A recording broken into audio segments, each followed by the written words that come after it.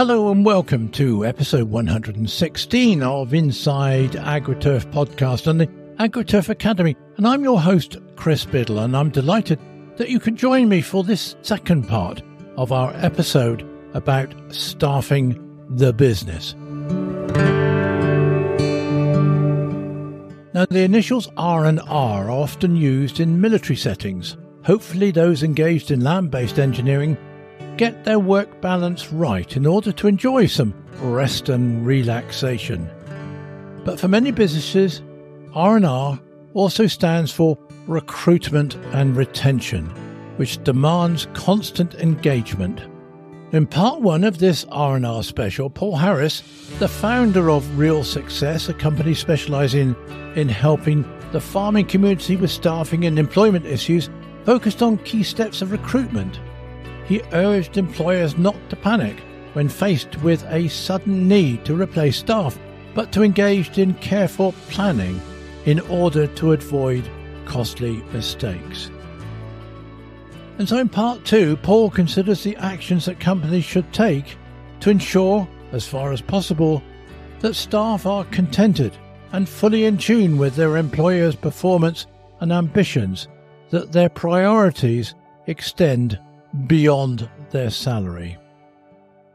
Now, although Paul's company focuses principally on the requirements of farmers, his advice is highly relevant to allied companies in agriculture, or indeed any company. So Paul, it's great to catch up again. You suggested in the previous episode on recruitment that as a first step, you ask, when approached by a company to find a replacement for an employee, you should ask why he or she left.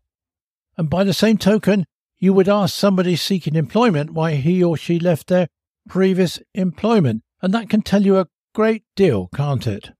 Absolutely. And good to be back again, Chris. Thank you for asking me for the second session.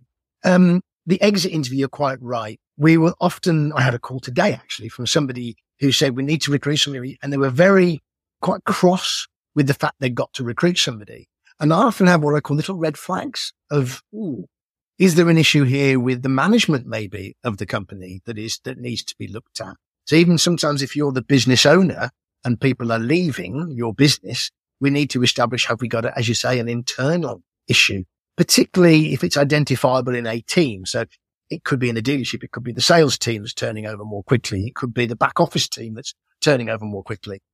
Why? And sitting down with and having conversations with people. I mean, we talk about retention. One of the things that we recommend, and I'm sure lots of your listeners will do this, many we know don't, is how often do you sit down and have a conversation with your team to find out how they're doing and how they're getting on? We recommend, from a formal perspective, at least an annual personal review. We don't like the phrase appraisal because that feels one way. We have an annual personal review where you sit down with your team and you get feedback from them as to how they think things are going, as well as the regular conversations that any decent manager should be having with our staff. So my first thing is if you're losing people, don't leave it until they've left to find out why that might be. You know, there's often some early warning signs just by having conversations with your staff. Are there many practical examples of where employees have sort of spilt out to you why they left? Oh, always. Yeah. We do what's called a facilitated review process. So we'll actually go in with our clients and help them with their conversations with staff. And in that, often we will gather there's a problem somewhere in the organization. But certainly in exit interviews, the single biggest reason that people will tell us why they're leaving an organization is nothing to do with the recruitment process. It's actually, once they've started working, it's the communication style of either my boss, my manager, it could be a colleague. It's the classic phrase, I simply couldn't get on with them. There was a personality clash. And that is statistically the single biggest reason why people will leave a business. All of the reasons we know about, like promotion and bettering ourselves and things like that, the single biggest reason is the boss didn't speak to me in the way I wanted to be spoken to. And that's amazing because if you learn a few techniques, that can be avoided, but it is the single biggest reason why people tell us they leave business. And that must be quite tough, Paul, on the employer. Me, I haven't got a personality problem. I really look after my staff, and perhaps they don't realize they're doing it. And so to ask them to change their approach to staff, it must be very difficult. And maybe it's not insurmountable, but this is possibly where colleagues come in who will tell the truth to whoever.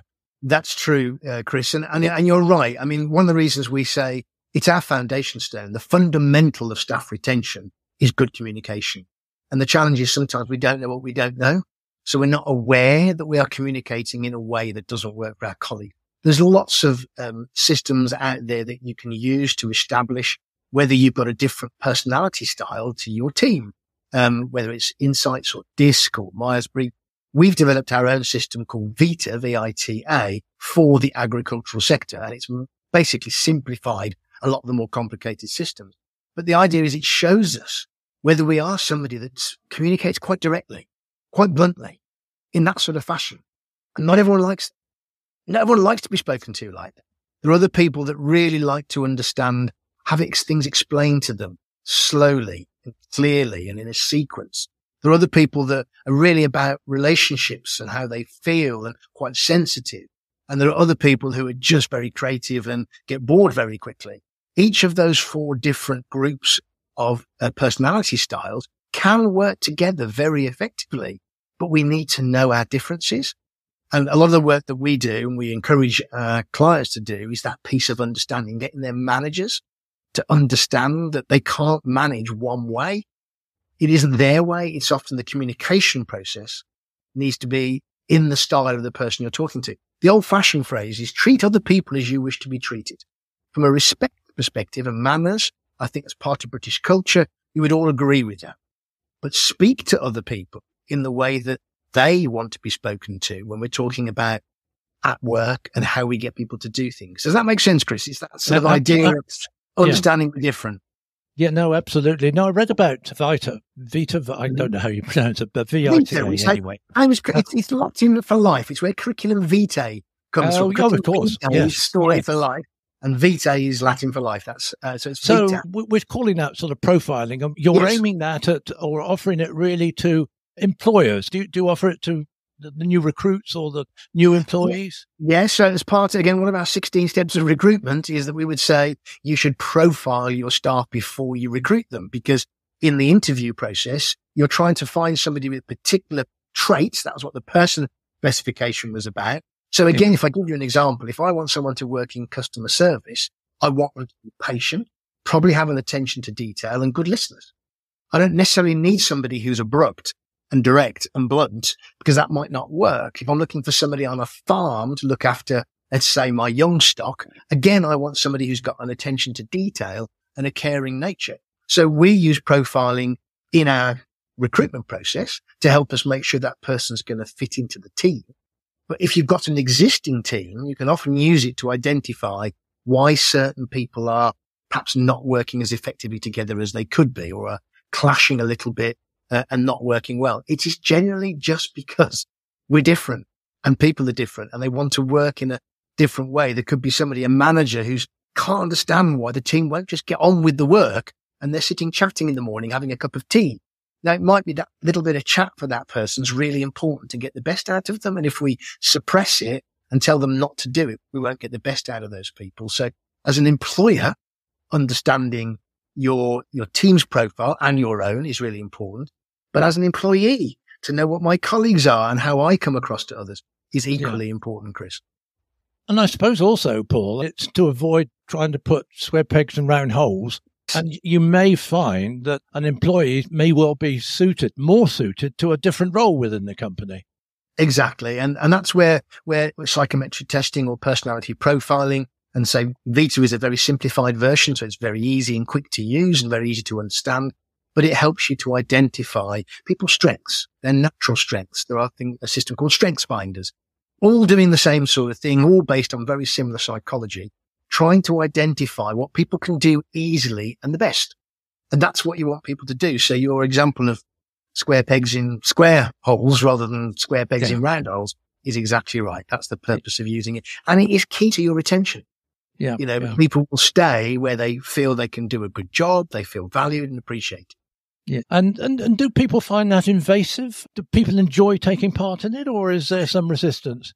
That's a really interesting question, Chris, because it depends, I think, where we're doing it. Most people can be a little nervous, particularly if we're doing a group setting. We will do what's called a team dynamics workshop, where we get everyone together and we do it as part of a team building exercise.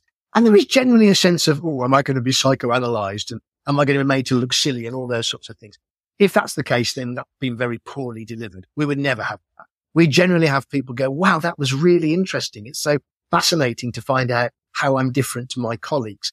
So it's, generally speaking, I would say 99.9% of the time, everyone loves the process, even if they're a little bit reticent before they start. You can also do it online as well. So in the safety of your own home without anybody else, in the room.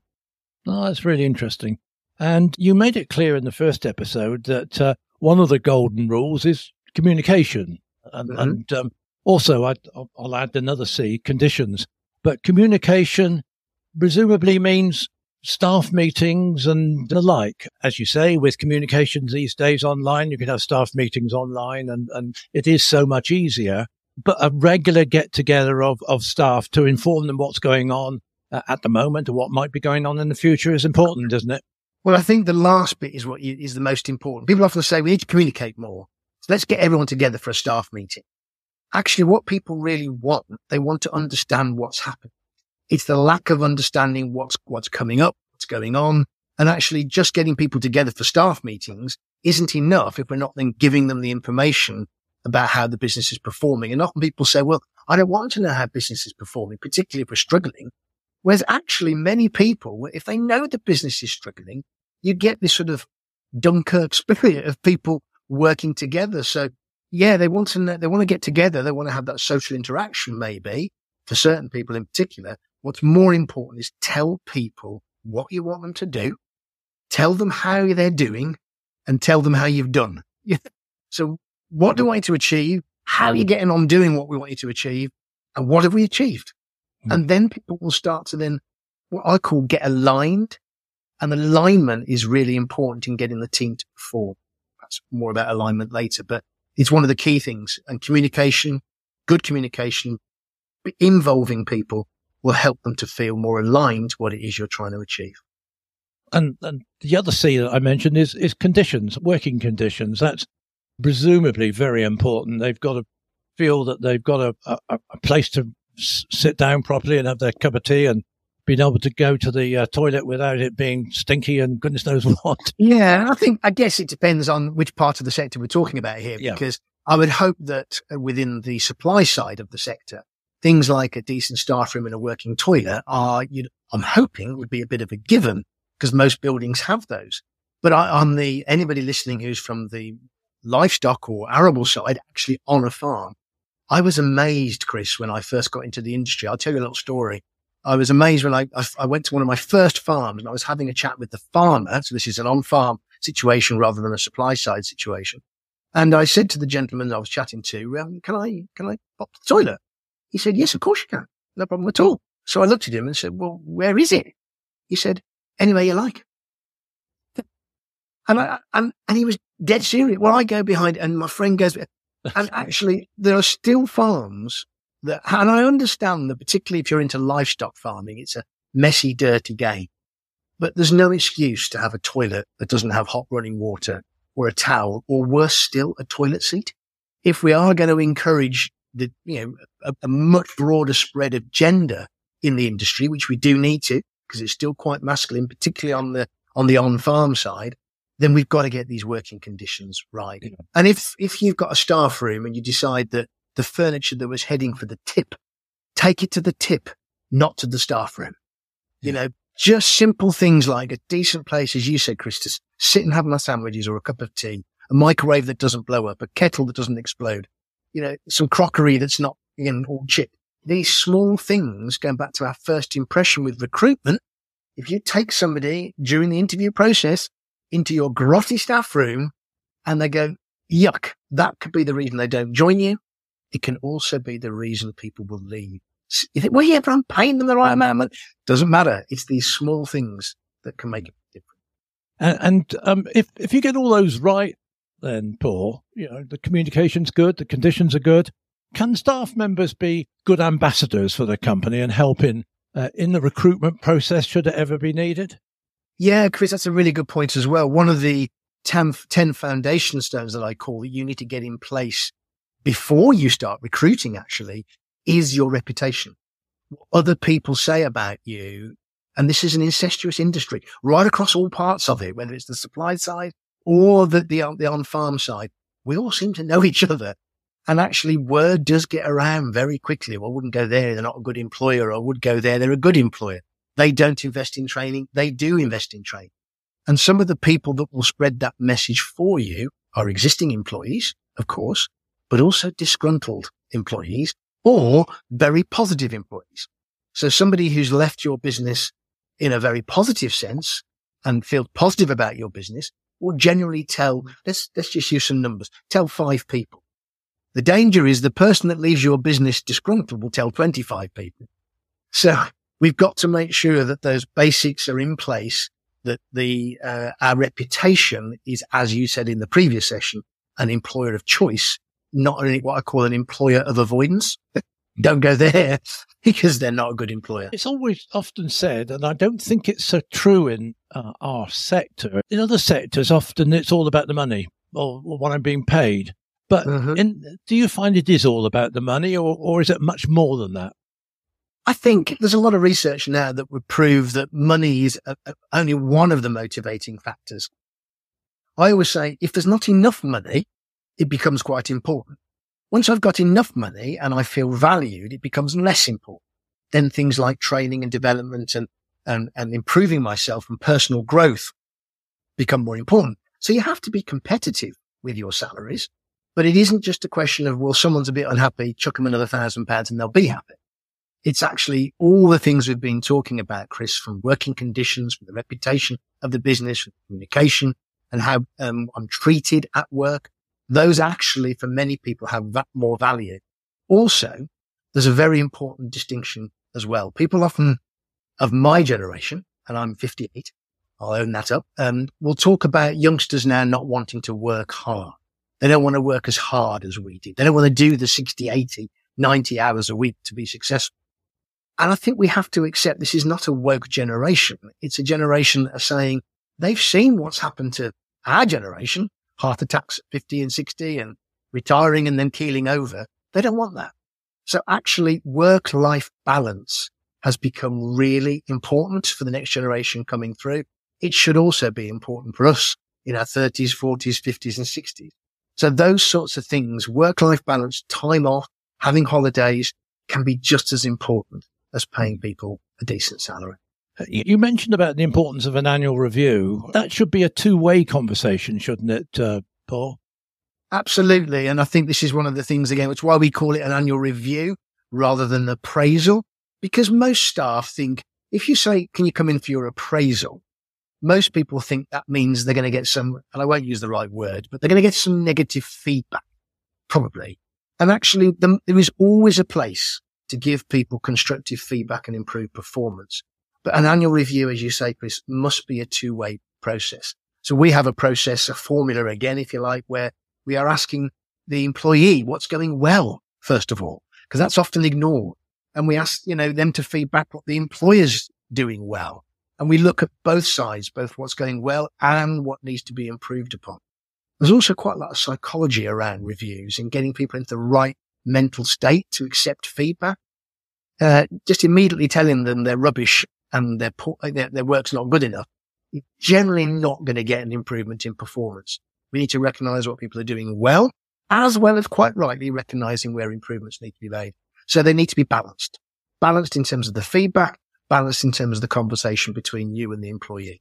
And of course, this phrase teamwork, you can find in the sporting, you can have superstars and then you can have teams that actually work together who can be just as effective. And that's very difficult to achieve, isn't it?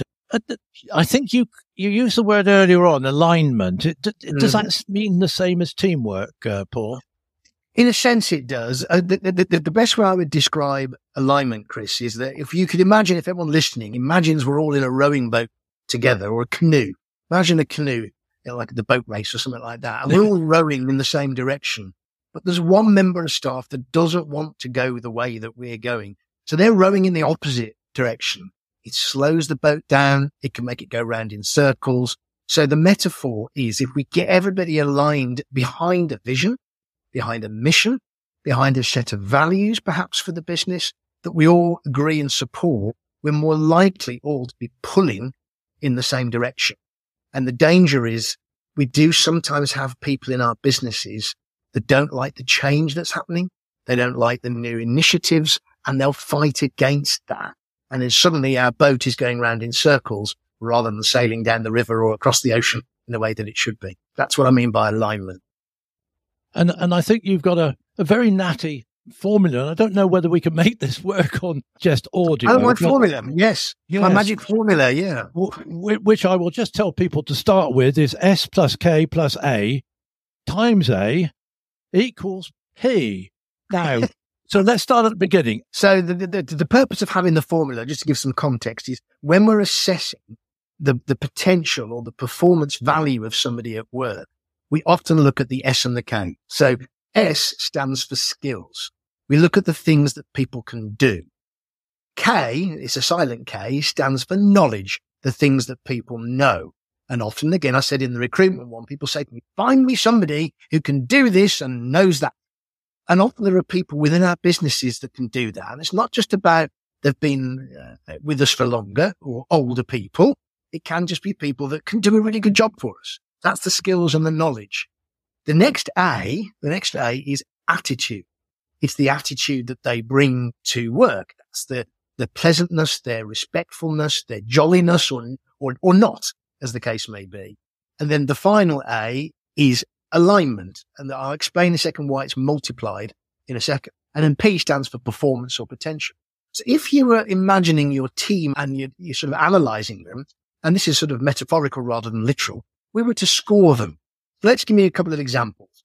And forgive me for anybody who's called Bob who's listening, but let me just use Bob as the name for now. So Bob has been in my business a while. He knows what to do and he's got some experience. So skills and knowledge, I'd probably score him 8 out of 10 for both of them. Fabulous. Bob doesn't know. Nobody knows. The problem with Bob, he's a bit grumpy. He's difficult to work with. His attitude is not always he wants to help others. So we're going to give him perhaps, I don't know, what should we do? Give him 4 out of 10 for his attitude. He's a bit grumpy. And similarly, his alignment score, when we want to change something, he doesn't want to change. He's done it his way for 20 years and doesn't want to do it differently. So his alignment score is only 4. If you do the mathematics, and actually the first 3 are grouped together if you're into algebra. So you do 8 and 8 is 16 plus 4 is 20, and you multiply that total by your 4, you get a performance potential score of 80. I hope your listeners are following. Yeah. If you then let's take, say, somebody... We're a very intelligent bunch, I can tell you. Let's now compare Bob's score of 80 with somebody who's less experienced, maybe coming out of agricultural college, but has potential. So their skills and knowledge are clearly going to be lower than Bob's. But they've been to college, so they've got some knowledge and some skills. They've maybe been on a placement year. So maybe we'll score, let's call her Mary. And Mary has got a score of 6 and 6 for their skills. Not as good as Bob, lower. The difference with Mary, she's so committed. She's enthusiastic. She wants to learn. She's a sponge. So we're going to give her 8 out of 10 for her attitude because she's jolly and pleasant to work with. And also because she wants to learn, we give her 8 out of 10 for her alignment score. She's willing to do what we want her to do. Let's do the maths again together. So we've got 6 plus 6 is 12 plus 8 is 20. So the first score is same as Bob's. It's a different mix, but it's the same as Bob's. Where Mary really scores is a willingness to do what we want her to do, her alignment score. So then now 20 times 8 is 160. It's double the potential. That's not to say we go and fire anybody called Bob in our business, but it is to recognize that sometimes we should, if we wrap all this together, we recruit and want to retain attitude and alignment because we can teach skills and knowledge. So whether you're recruiting or you've got people in your team, our recommendation as a recruitment and people development company is Find the people who've got the right attitude and alignment, and then train them, because then you get an 8 out of 10, an 8 out of 10, an 8 and an 8, and you've got your perfect employee and you become the employer of choice. Does that all make sense, Chris? Absolutely. Yes, I'm wiped out by that. But I tell you what I'm going to do. I'm going to put that in the show notes to this, sure. With an explanation of what those actually stand for, and listeners can do their own maths on it. Yeah. So that's great. Look, absolutely fascinating, Paul. It's great. And this question of retention is so important. And finally, I asked you about a golden rule for recruitment. Is there a golden rule for retention? But I'll leave it with you. Yeah, what I said with recruitment, the golden rule for recruitment was actually about planning. It was about plan. Don't rush into recruitment. The golden rule for retaining staff is communication. It's the big C. But it's particularly not just communicate in volume, in terms of lots of conversation. Learn how to communicate with the individual staff members. One of the ways you can do that is through profiling. Talk to your HR consultant or people consultant, or give Real Success a ring, and we'll be delighted to help you. That's the big one. Yes, indeed. This podcast goes chiefly to SMEs who don't have the luxury of an HR department or so on. So there's a huge responsibility on employers to up their skills, if you like, or up their understanding, shall I say, of the skills needed to aid in recruitment and retention. Look, Paul, that's absolutely fabulous. I really enjoyed this. You could go on for hours, but it's a big subject, but you've put it across extremely well, and I thank you for that. So many thanks for your time today. Thank you, Chris, and thank you very much for asking us from Real Success to come and help you and talk to you today. So thank you again to Paul. There are so many valuable nuggets of information there that should focus the mind of those seeking to recruit new staff, either as a replacement or to grow their staff numbers. Such as planning with the golden rule of recruitment, so communication with staff is the number one priority in retaining staff. Now, in the opening episodes of the AgriTurf Academy, St John Craner talked about the art and science of the sales conversation. And so there is an art and science in successful recruiting, and certainly sound communication skills in ensuring that your well-trained and valuable staff remain on board for as long as possible. I'm Chris Biddle. Thank you for joining me. And this is an episode of the AgriTurf Academy in association with Inside AgriTurf Podcast.